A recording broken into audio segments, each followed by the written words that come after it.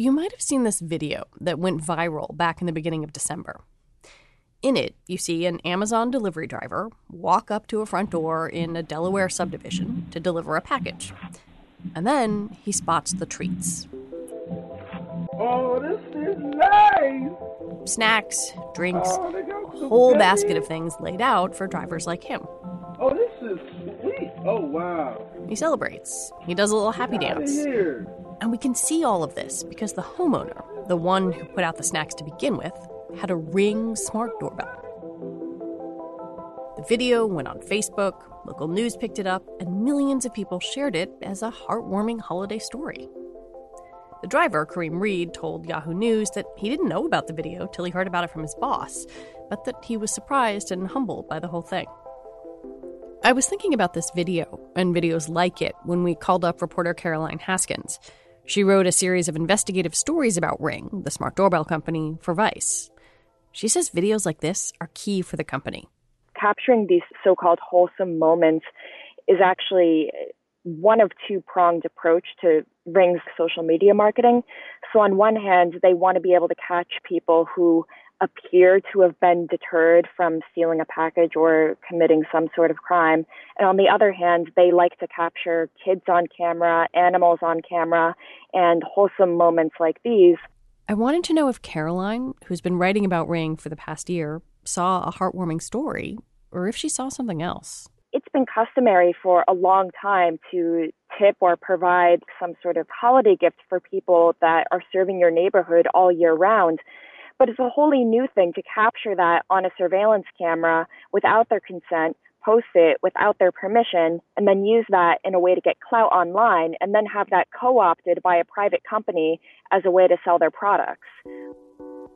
I don't see it as a straightforward, wholesome video. I think it's sort of hard to see it that way, but it makes it sort of sad because it was, some genuine happiness captured on camera, but I guess sort of the subtext for that is a little bit overwhelming for me. I mean, just personally. Caroline has been digging into Ring, looking at the company's origins, its partnerships with police departments, and its focus on the suburbs.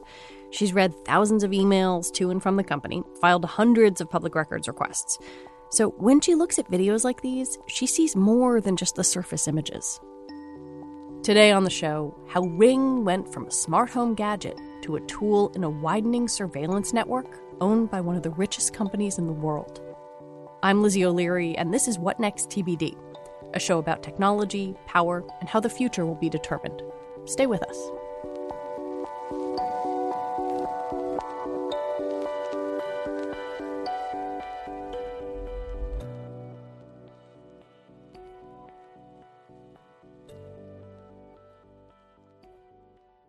This episode is brought to you by Discover.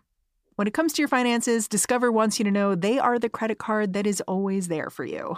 With 24/7 U.S.-based live customer service, everyone has the option to talk to a real person anytime, day or night. Yep, that means no more waiting for, quote, normal business hours just to get a hold of someone. We are talking real service from real people whenever you need it. Get the customer service you deserve with Discover. Limitations apply. See terms at discover.com/creditcard. Our bodies come in different shapes and sizes, so doesn't it make sense that our weight loss plans should too? That's the beauty of Noom. They build a personal plan that factors in dietary restrictions, medical issues, and other personal needs so your plan works for you. Noom doesn't restrict or shame when you want to treat yourself. Their flexible program focuses on progress instead of perfection. You don't have to give up carbs or anything. And with their daily lessons, you can learn something new about your food choices every day. After just a few days of using the app, I learned how to recognize cues for overeating and how to choose the right foods to feel full. Stay focused on what's important to you with Noom's psychology and biology-based approach. Sign up for your trial today at Noom.com. That's Noom.com. And check out Noom's first ever cookbook, The Noom Kitchen, for 100 healthy and delicious recipes to promote better living. Available to buy now wherever books are sold. Before Ring was serving up viral videos and recording front porches across the country, it was a different product with a different name. And like so many other tech products, the story of Ring is tied up with the ambitions and outlook of the company's founder. Let's go back and talk about how this company started. So tell me about the founder. Who is he? What was he trying to create? The founder of Ring is Jamie Siminoff. And probably one of the most interesting things about Ring is that it wasn't founded or created as a home security company. So Jamie Siminoff originally came up with this idea for Doorbell in the early 2010s. Introducing Doorbell, the wireless video doorbell that links directly to your smartphone. The whole idea for Doorbell was a pretty straightforward smart doorbell camera. Doorbell lets you see and speak with whomever is at your front door. And this was a part of this company that he was working on called Edison Jr. So the whole idea is you come up with a lot of little products and you see which ones succeed. And so this one, they really started to dedicate their resources into crowdfunding and raising money for it. And then it was sort of hemorrhaging money. They appeared on Shark Tank. Sharks. Wouldn't it have been nice to know who was behind the door before you let me in? My product, where actually they didn't end up getting an investment. One of the sharks made an offer, but they turned it down. But they got funding after Shark Tank, even though they didn't get it from Shark Tank, right? Right. Basically, I think Jamie Siminoff said something to the effect of appearing on Shark Tank was the equivalent of $10 million in advertising money. So at that point, they were starting to raise venture capital money, and they were having some success with that. And as they were sort of floating towards some sort of better financial situation than they were before, it wasn't a completely stable situation still. So that's what sort of led them to this rebrand. In 2014, Doorbell relaunched as Ring. Its design was updated to be more sleek, and the messaging around the product changed too. The early advertisements for Doorbell are really focused on this idea of convenience and being able to lounge by the pool and answer the door while you're lounging by the pool and let people into your home. But some of the early advertisements for Ring, it shows burglars breaking into a home. And so his whole pitch is that by installing a Ring doorbell camera, you can see someone who is scoping out your house for a robbery. And by speaking to them through the doorbell, you can deter that from happening. So the whole idea behind Ring, as opposed to Doorbell, was that your neighborhood is fundamentally unsafe and you need this mediator between your family and the outside world, which is the Ring doorbell, in order to secure yourself and secure your family. You also wrote about the fact that, frankly, these devices have become really popular. What did people who owned them tell you they liked about them? So I understand where certain people were coming from with buying these doorbell cameras. I spoke to one person who said, I'm disabled. I have a hard time getting to the door quickly, and I like seeing who's there. I've heard from people who said that, my house was broken into, someone was stalking my sister. I travel for business a lot. Everybody has different reasons for wanting these types of doorbell cameras. You also talked to some pastors in Baltimore where their neighborhood, frankly, had a pretty contentious relationship with the police, and they felt like this was something that could help them feel safer. Right. So some people feel as if they're out of options, and Ring offers this sort of individualist approach where you take matters into your own hands, where you buy this product and you put it on your own doorstep and you can sort of catch people red-handed, so to speak. And this is what happened with some of the people from Baltimore that I spoke with. People have described feeling unsafe in their homes, feeling like they can't leave or they can't afford to move neighborhoods. And so if they can't trust the police, which in Baltimore, there's a really, really long history of mistrust between the people that live there and the police department. I mean, the police department has been found by the Department of Justice to, perpetuate civil rights violations. Yeah. So basically, Ring swoops in and says, well, we have a proven track record of reducing and deterring crime in neighborhoods. So they think, well, why not? Why not sort of take matters into our own hands and protect ourselves? And that seems to be sort of a common theme in people who have these doorbell cameras, the idea of wanting to protect yourself and your individual family unit. According to Caroline, it's not clear whether Ring actually deters crime.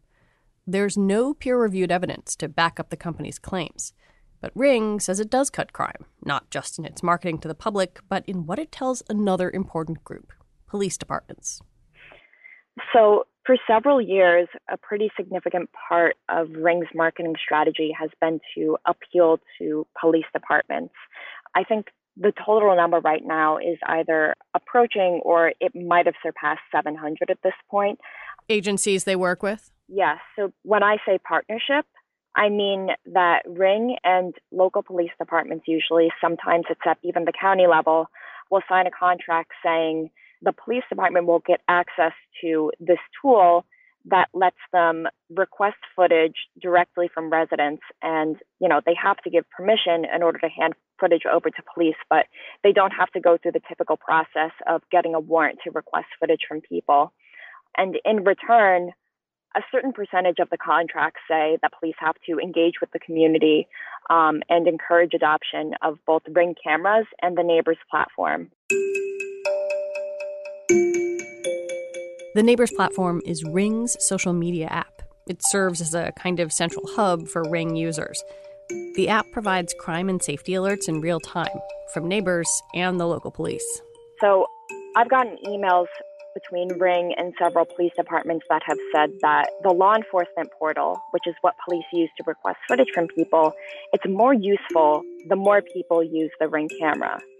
So for police, it makes sense to want to have as many security or surveillance cameras that you can tap in as possible. But Ring is explicitly telling police that this tool that allows them to do that easily is going to be useful under the condition that they promote Ring products. How do police forces end up promoting Ring products? Are they going out to the community and saying, hey, this thing will make you safer? So in some cases, they're distributing download links for neighbors on their official social media channels. In some cases, police departments have received free Ring products, which they've given away either through raffles or certain types of games where the whole idea is, I guess, you're building community engagement, and the prize is a free surveillance camera.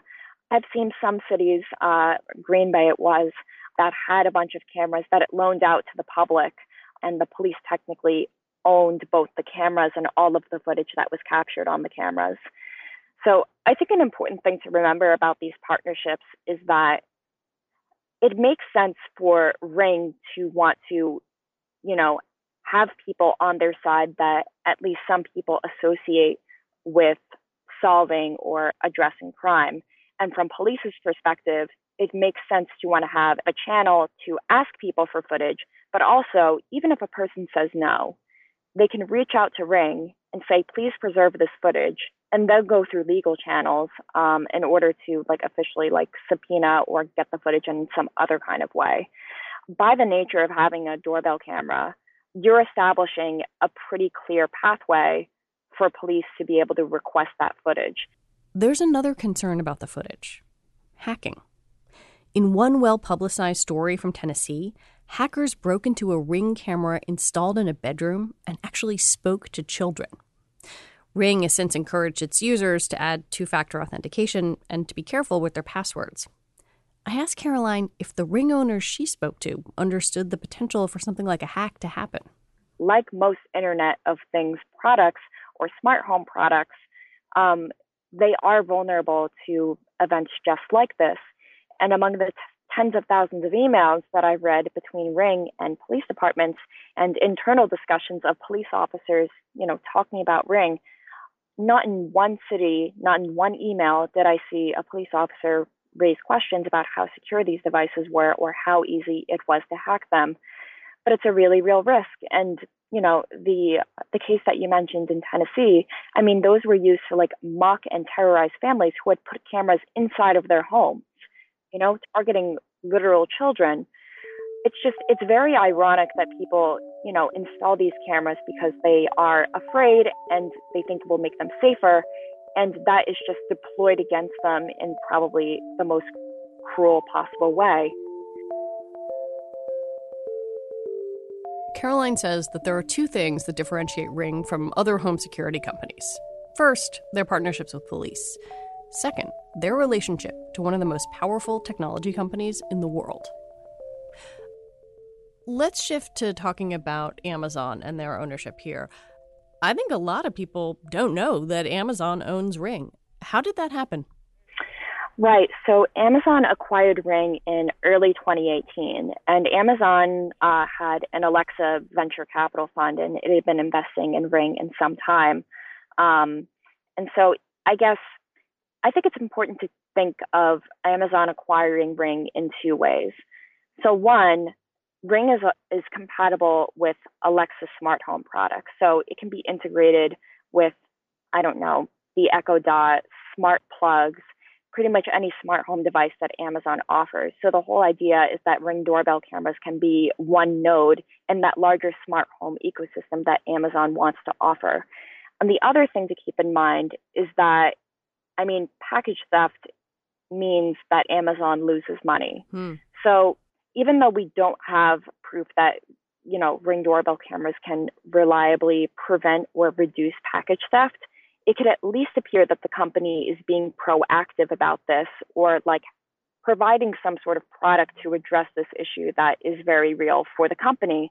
I guess the idea is that if you're a loyal Amazon customer and you have a lot of smart home products and you also have Amazon Prime and you're getting a lot of packages to your doorstep, Ring could be a part of your home that both integrates with other parts of your home and helps protect the packages that are coming to your doorstep.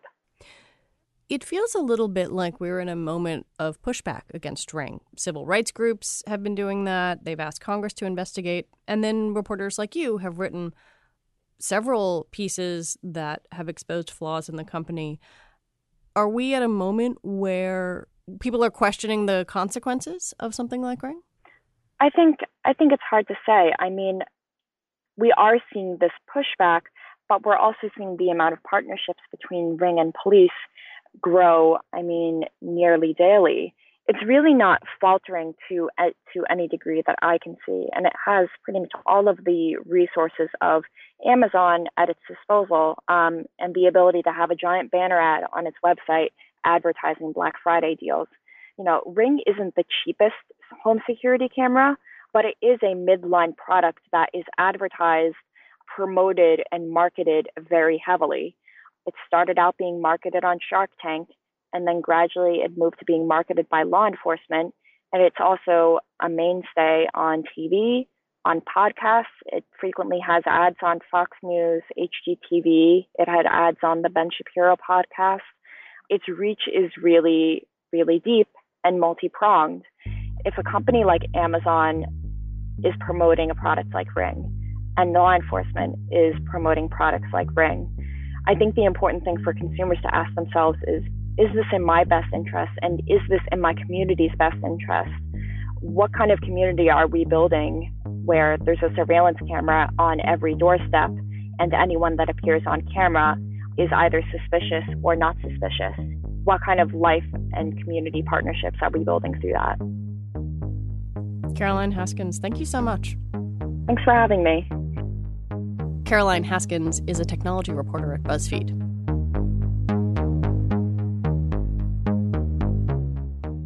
Okay, that's the show. What Next TBD is produced by Ethan Brooks and hosted by me, Lizzie O'Leary. And it's part of the larger What Next family. Mary Harris and the regular What Next team are off next week, but we will be back in your feeds with a new episode on Friday the 27th. TBD is also part of Future Tense, a partnership of Slate, Arizona State University, and New America. Thanks for listening. Talk to y'all next week.